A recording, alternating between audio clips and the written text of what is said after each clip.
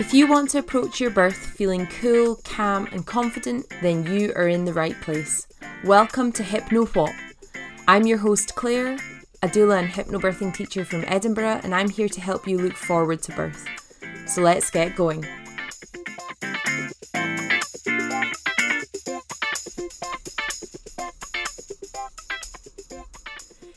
Good morning, good afternoon, good evening, whenever you are listening. Hello and welcome to the Hypno What podcast. Today we're on episode 10 and we are going to be talking all about how to go about writing and researching your birth plans. Now, birth plans are something that I am really passionate about because a lot of the time they're just so misunderstood. Every few months I run a birth planning workshop where I take a small group of pregnant families through the ins and outs of writing their birth plans. And part of the reason that I thought I'd introduce birth plans today is because I'm actually running one of these workshops on this coming Thursday, the 29th of September, and on the following Thursday as well, so that's the 6th of October. If you want to join me, tickets are, I think, an absolute bargain of £25, and you can find the link to get your ticket in the show notes today. I really truly believe that writing and researching your birth plans is the most important preparation that you can do for birth. So even if you don't want to do the deep dive on them with me next week, please listen to this episode and then maybe listen to it again with your birth partner and really work hard on thinking about what it is that you want and how you will support yourself if your birth journey takes you in a different direction from what is planned. Right, let's get into it. We are going to start with the absolute basics. What is a birth plan? Well, put very simply, a birth plan is a rough guide for your preferences throughout labour, birth, and the immediate postnatal period. So it's a document that lets your care team during birth know how best to care for you and understand some of the decisions that you would like to make. It can be a really amazing tool for communication during pregnancy as well. A way for you to go through your thoughts and feelings on different things with either your birth partner or your midwife. And it can really open up conversations that you might never have had otherwise. For me, if I'm ever in a situation that feels a little bit confrontational, or if I'm talking about things that make me feel uncomfortable, some of us get that white coat syndrome when we're talking to healthcare professionals. Well, I quite quickly lose my train of thought. And this is one of the amazing things about having a written down plan in your birth notes from, I think, around the midpoint of pregnancy, or this kind of start towards the start of your third trimester, because it can give you a list of talking points. And this is especially important if you've got any special circumstances relating to your pregnancy as well. You might hear people talk about birth plans as birth preferences as opposed to a plan. And the thinking behind this language change is that plan makes it seem very rigid, not open to change, but plans can change. They change all the time. For me, the word plan works, and I actually think that softening it to preferences makes it seem a little bit like decisions that you are making are up for negotiation. It also makes it seem a bit like you're asking your care team for a favour, like, this is what I'd like to happen if that's okay. And actually, if you've made a decision about something, you can absolutely stand firm on that. Yes, your care team can make a recommendation, but it's your decisions that are final. There is no such thing as not allowed. I want you to remember that. The first thing that I always tell clients when we get to talking about birth plans is that the best made plans are always flexible. Making a birth plan does not set your intention for birth in stone. Birth is unpredictable, and an ability to go with the flow, I hate that wording, just so you know, but it's what everybody uses. So an ability to go with the flow is definitely essential. No one knows how birth is going to feel to them or how they will feel in the moment. No one can say with absolute certainty that they will not encounter complications. No one can say ahead of time exactly how they would like to be supported by their partner, by a midwife, by a doctor. Even if you have given birth before, every birth is different. And this is where I think you don't need a birth plan argument falls flat on its face. When people patronisingly say to you, well, you have to understand, birth is unpredictable, making plans is pointless. Those people can get in the bin. My response to that is, if something is unpredictable, where complications may arise, circumstances may change, if something is an unknown, and there are lots of different variables that are out with your control, does it really make sense to go into that situation blindly, with no knowledge of the process or your options? I don't think any of us here think that we can predict how birth will go. No one can. And not only is birth unpredictable, but maternity care is also unpredictable. Sadly, we don't get much continuity of care in the NHS, so it is highly unlikely that you will have ever met the staff caring for you in labour before. And you also don't know what the situation is going to be when you go into the hospital or the birth centre. Will there be a room available right away? Will there be a birth pool? Will you need to wait for an anaesthetist if you decide you want an epidural? And so what I want the focus of your birth planning to be is your expectations. Having our expectations met is one of the most important contributing factors to feeling positive and satisfied with your birth experience. Now, these expectations don't want to be a full in-depth detail of your labour with step-by-step rendition of exactly what you want to happen when. That is the kind of birth plan that may well result in you feeling disappointed if things don't pan out that way. And you really don't want your birth plan to be too narrow either. For example, if you only explore the idea of giving birth at home, in the bath with your candles and your cat, then you might be pretty stressed out if you end up transferring to the labour ward or opting for an induction of labour. When I say to you that making a birth plan is the most important birth preparation that you can do, what I actually mean by that is that the process that you go through in making your birth plans is the most important birth prep you can do. This is where the true value of birth planning lies, in helping you to figure out what you think is best for you and your baby, and also figuring out what is actually available to you. When we make plans, be that for a holiday or a wedding or a night out, what is the first thing that we do? We think about what we want, and alongside that, we explore the options that are actually available to us. If you do that for birth, it will open up thoughts for you and conversations with your birth partner and wider support network that you might never have had otherwise.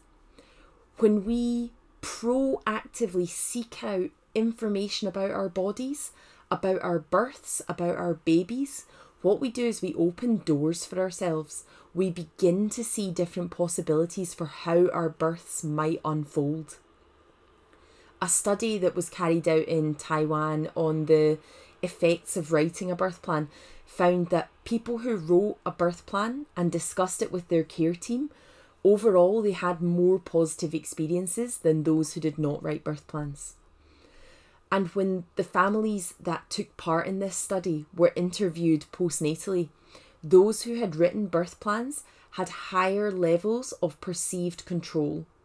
And the word perceived is important here because in Taiwan, the culture around birth is incredibly strict and very medicalised.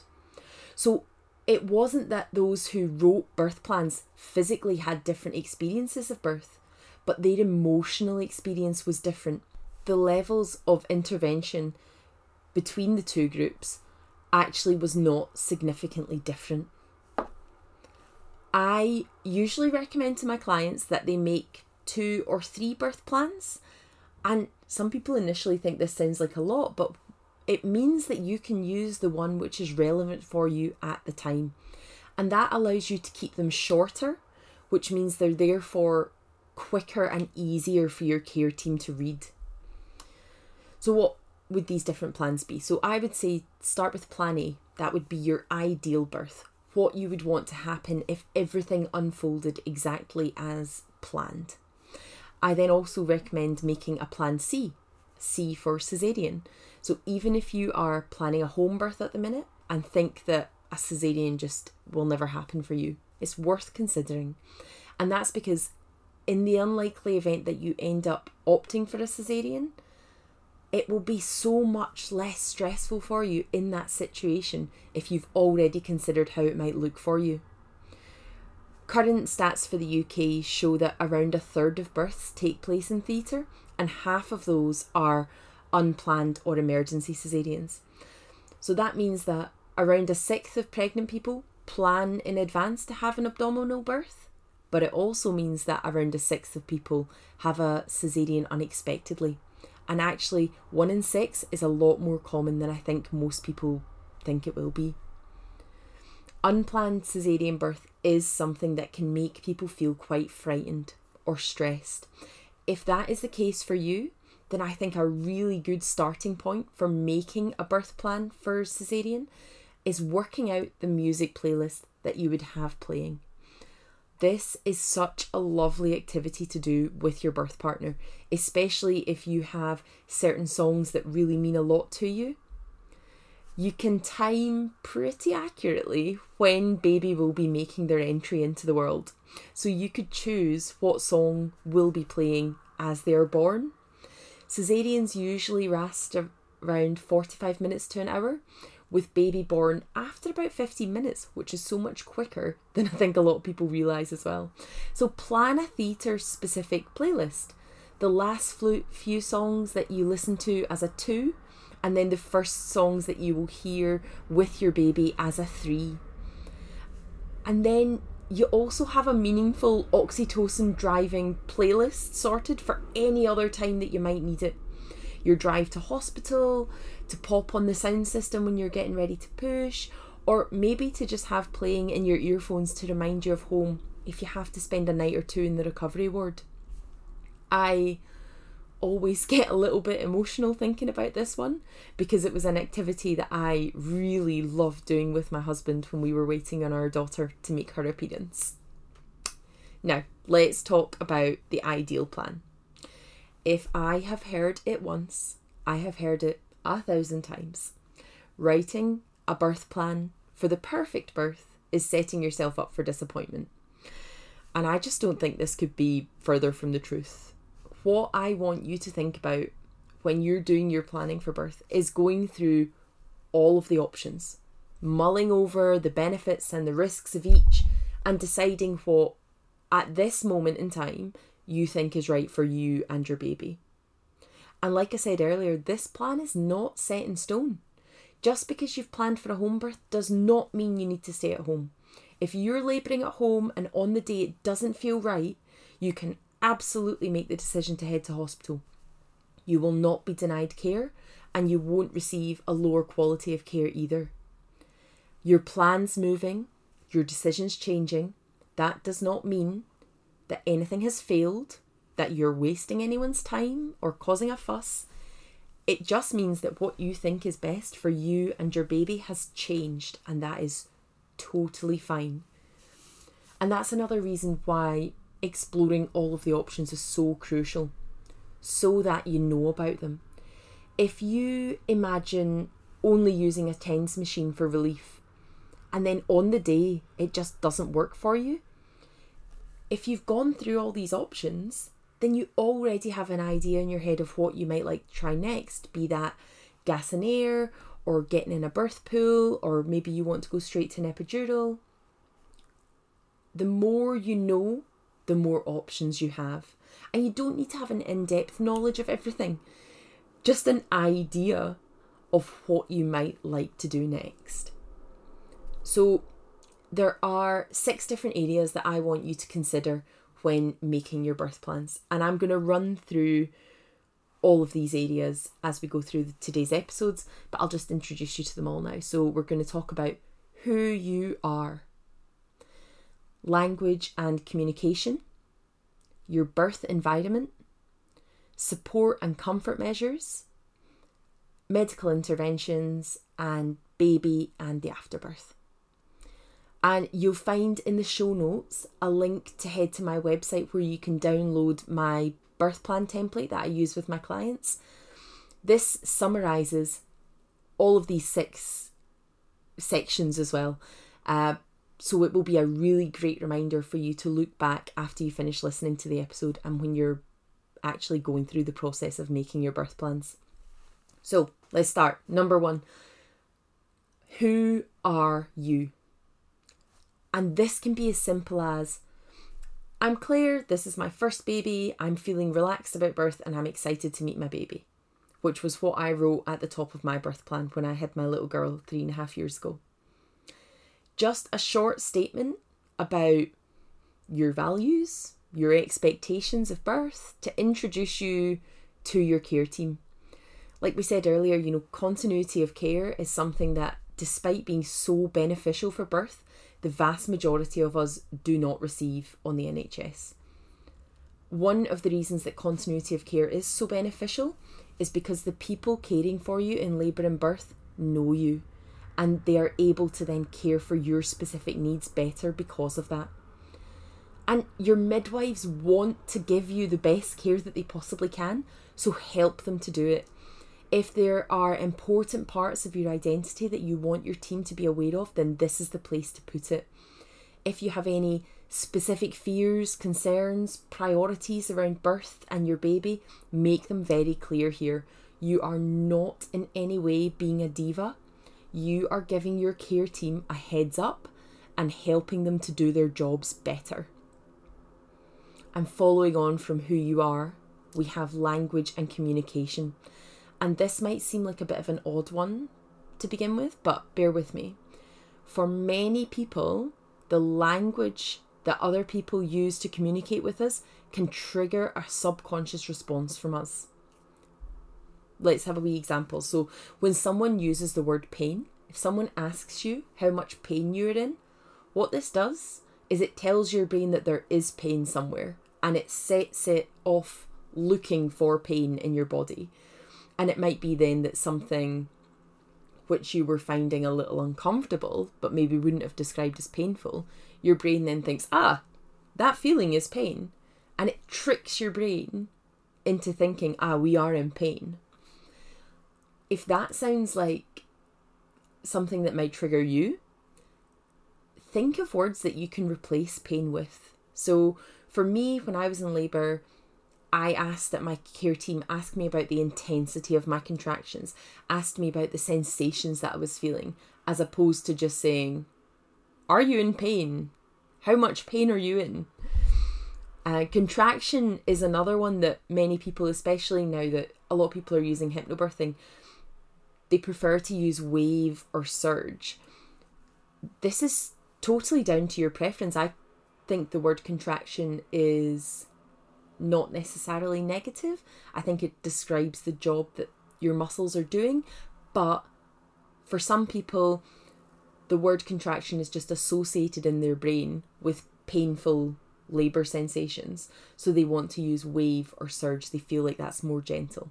If that's you, make it known on your plan. Your care team want to be able to support you in the way that is best for you. And maybe also mention names that you want to use, both for yourselves and for baby. Maybe you want your midwife to refer to baby by a specific name that you've chosen for them, or the nickname that you've used for them throughout pregnancy. This really helped one of my best friends in the late stages of her labour when her midwife was talking to her about their baby girl by name. And she said that was really encouraging, and it really reminded her that her baby was coming. And all of these things are important because they contribute to making you feel more relaxed and at ease and comfortable which is exactly what we want to encourage more of in birth. And just to point out, these don't need to be enormous paragraphs, like chapters from your autobiography. In fact, definitely don't do that. A few simple lines, and you or your birth partner can expand on anything in the moment if you feel you need to. But like we said before, it can just be good to note down anything that you think might be important or relevant, so that you have these talking points when your mind is probably going to be elsewhere. And the third consideration that we're going to explore is your birth environment. And this will be split into two sections. So the physical location of where you hope to give birth and how you can influence that environment. The physical location, basically there are 4 options: at home, in a birth centre, on a labour ward, or in theatre. And each of these options has its pros and cons, its benefits and risks. We went through these in a bit more detail in the last episode, episode 9, so definitely go back and have a wee listen to that if you missed it. But what you might want to do is have a plan for each of these locations, or even if you don't want to make full plans for each of them, at least consider the differences between them all and think about how you could make each one of them work for you. If you're planning a home birth, I would really strongly advise that you still make a plan for going to hospital as a just in case. And also just think about what that transfer might look like and what you could do to keep yourself calm and feeling positive on that transfer into hospital. If you don't consider anything outside of birthing at home and you do need to transfer in for whatever reason, that is likely to be pretty stressful for you if you haven't considered it before. And like I said before, we want to try and minimise stress as much as possible. A really important thing that I want you to remember as well when thinking about where you're going to birth your baby is that unless you're going for a caesarean or a hospital-based induction, all birth begins as a home birth. So think about how you can best support yourself and your body at home.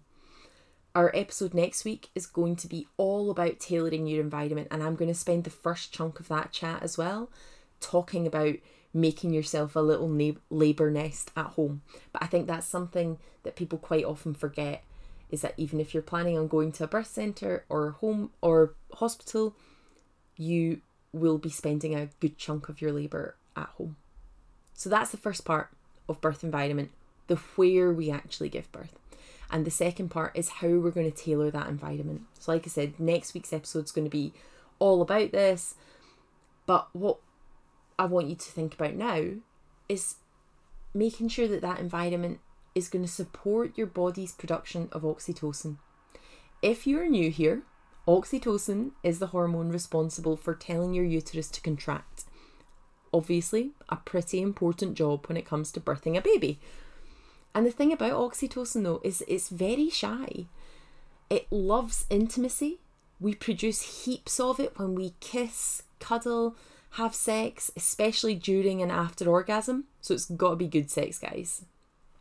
While sex might not be on the cards during labour, there is no reason why kissing and cuddling couldn't be. Nipple stimulation also produces bags and bags of oxytocin. Now, think about the kind of environment that you would be comfortable doing those things in. Is it a brightly lit hospital room? Probably not. So think about how you can tweak that environment and make it an intimate, safe space. Turning down the lights is the easiest way to get this going. But think about how you might like your birth space to look and get that on the plan. Humanising your environment, filling it with love, that can be so reassuring during labour. And I think a really good thing to do with this side of things is to turn it into a checklist that maybe isn't part of your main birth plan that you give to your midwives. This can be something that your birth partner is in charge of, so that when labour gets going and you're in your birth space, they can work their way through the list. Getting the fairy lights sorted, switching on your wee LED candles, spritzing a room spray, putting up pictures, getting your affirmations out, putting on music, laying out familiar blankets from home. If they're in charge of all that, that means you can focus on yourself, your body, your baby, and they can just get everything organised the way you both want. The fourth thing that we're going to think about today is support and comfort measures. And this is how you envisage your partner and your care team supporting you physically, emotionally, medically. I want you to be exploring lots of different pain relief options here, medical and the holistic side of things. Non-medical comfort measures might be simple things like taking control of your breathing. This is a really powerful way to regain control of your body. Find calm when your brain and body are stressing. Things like massage, aromatherapy, a TENS machine, using a birth pool, hot or cold showers, acupressure, positioning, all of these, and there's heaps more, can be brilliant tools for coping with the sensations of labour. And when you go through the different medical pain relief options, think about the different effects on your body and your mind, and think about how you like to feel. Some drugs will affect you for longer than others as well. For example, Gasinair is out of your system pretty quickly, so it's easy to just try it and then pass if you don't like it. Opiates, on the other hand, are in your system for much longer, so if you don't like the sensation, unfortunately you're stuck with it for a while. Different tools will also be available in different locations. For example, in the birth centre, you are likely to have access to mostly holistic relief, and vice versa on the labour ward, where you'll have access to all the medical options, but maybe a little bit less on the holistic side of things. And that brings us to point 5, which is medical interventions. And this is a massively important one, as well as being an area that might well change during the course of your labour. So, running yourself through the various interventions that might be offered and having a basic understanding of what they are, maybe a bit of the pros and cons of each, that is going to be an enormous help to you on the day. Even if you go through them all and think, nope, no way, not having any of that, and then in labour they are presented to you as options, having thought about it in advance will make that decision-making process on the day much less scary and easier for you to say yes and to feel good about that decision. What I want for you in going through all of this and making these plans is for you to have information at your disposal to make informed decisions that you feel positively about. Even if the decisions you make completely contradict your birth plan, like we said, plans change and that's okay. So what is an intervention? Well, it's essentially medical assistance in labour and birth.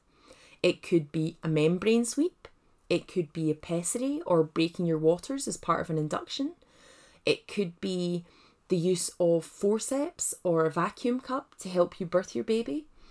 There are many different interventions that may arise during labour and birth.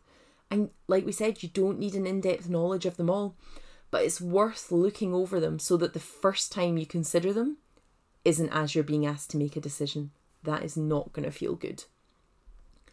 If you decide to make a third birth plan, that would be kind of something that sits between your ideal and a plan C. I would use that B plan to go through what an induction might look like. Around a third of labours in the UK are induced, so it is highly likely that you will at least encounter the discussion. The majority of inductions are done for people being post-dates, i.e. still pregnant after 40 weeks.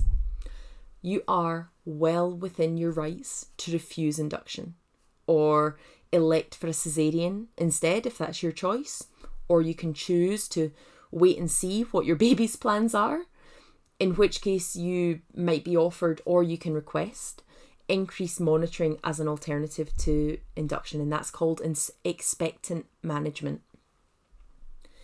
Induction is offered far more routinely than it probably should be, and there are a lot of risks and disadvantages to it, which are quite often not laid out clearly.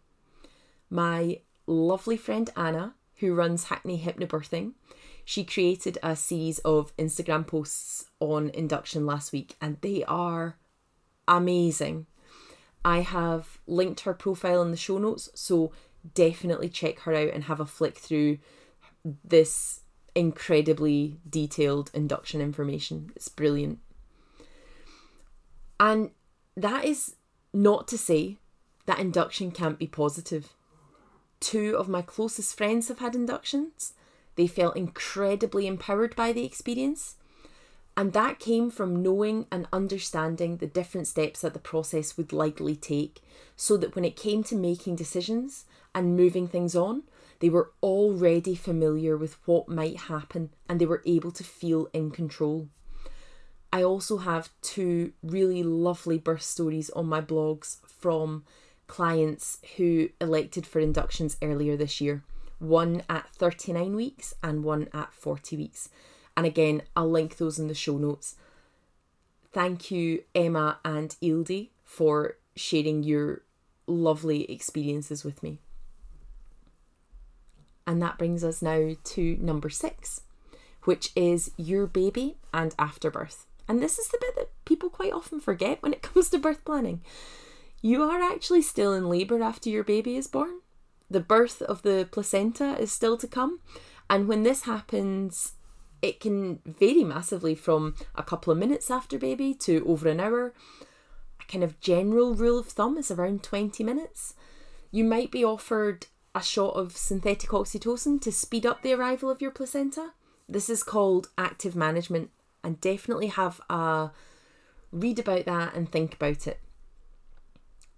And actually, just have a think about the organ itself. You know, are you interested in seeing your placenta?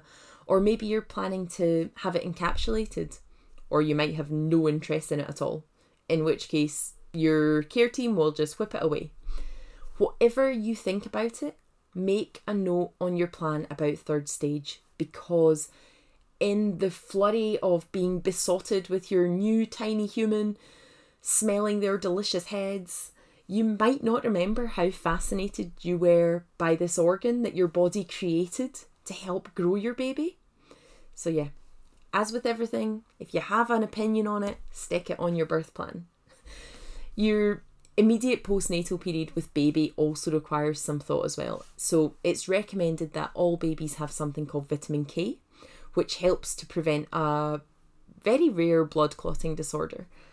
There are a couple of different ways that baby can have this, or you might choose not to have it at all. Either way, it's worth knowing about so that you don't need to think about it in the moment. It just saves another conversation that you don't really need to have. If there's a note on your birth plan saying vitamin K drops or a vitamin K injection, then your midwife can just get that sorted for you. Things like delayed cord clamping and immediate skin to skin are now recommended as best practice by the World Health Organization and NICE, so that's the National Institute for Clinical Excellence, who regulate medical guidance in the UK.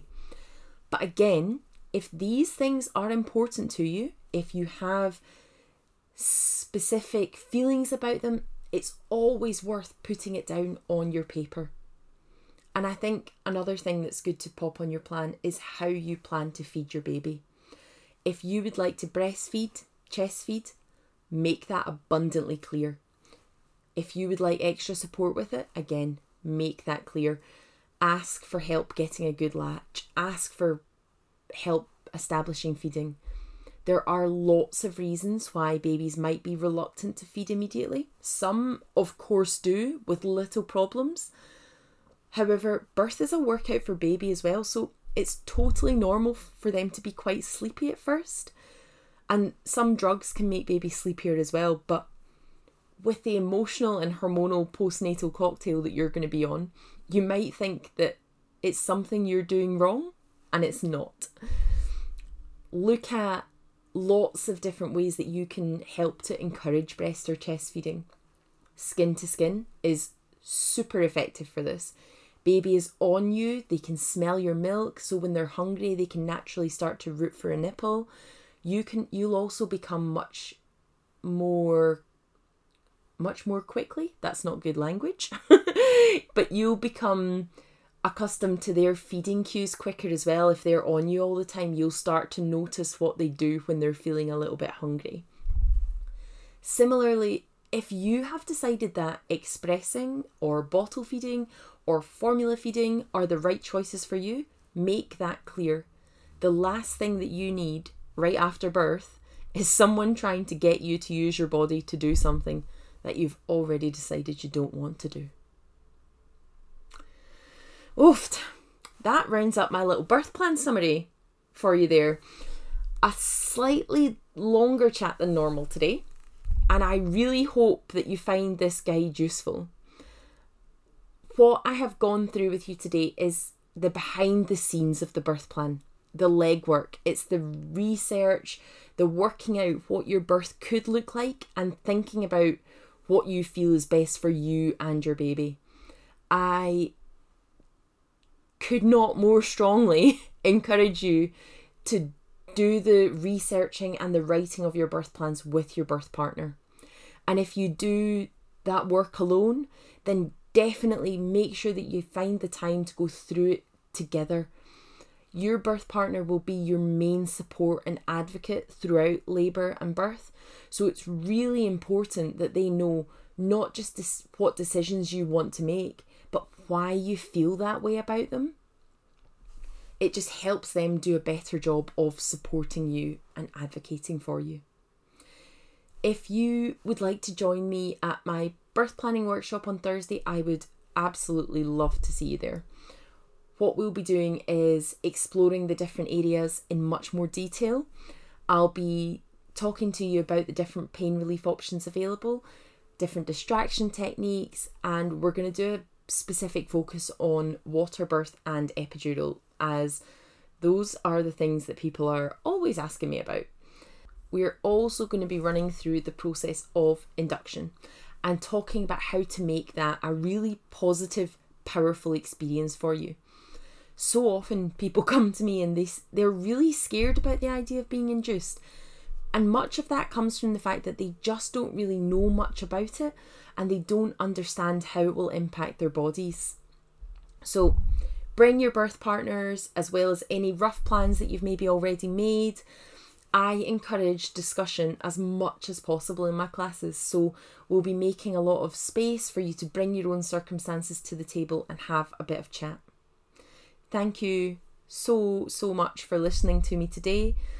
I'm actually off now to get my order in for a Polar Post Christmas card. Is September too early to be thinking festive thoughts? I don't think so, but please don't judge me. Cheers, pals. I will chat to you next week. Have a great weekend. Bye.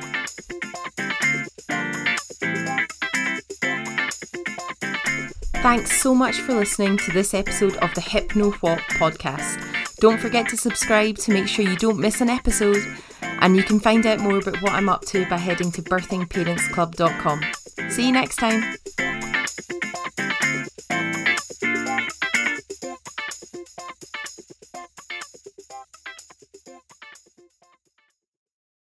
Say goodbye to your credit card rewards. Greedy corporate mega stores, led by Walmart and Target, are pushing for a law in Congress to take away your hard-earned cash back and travel points to line their pockets. The Durbin-Marshall credit card bill would enact harmful credit card routing mandates that would end credit card rewards as we know it. If you love your credit card rewards, tell your lawmakers, hands off my rewards. Tell them to oppose the Durbin-Marshall credit card bill.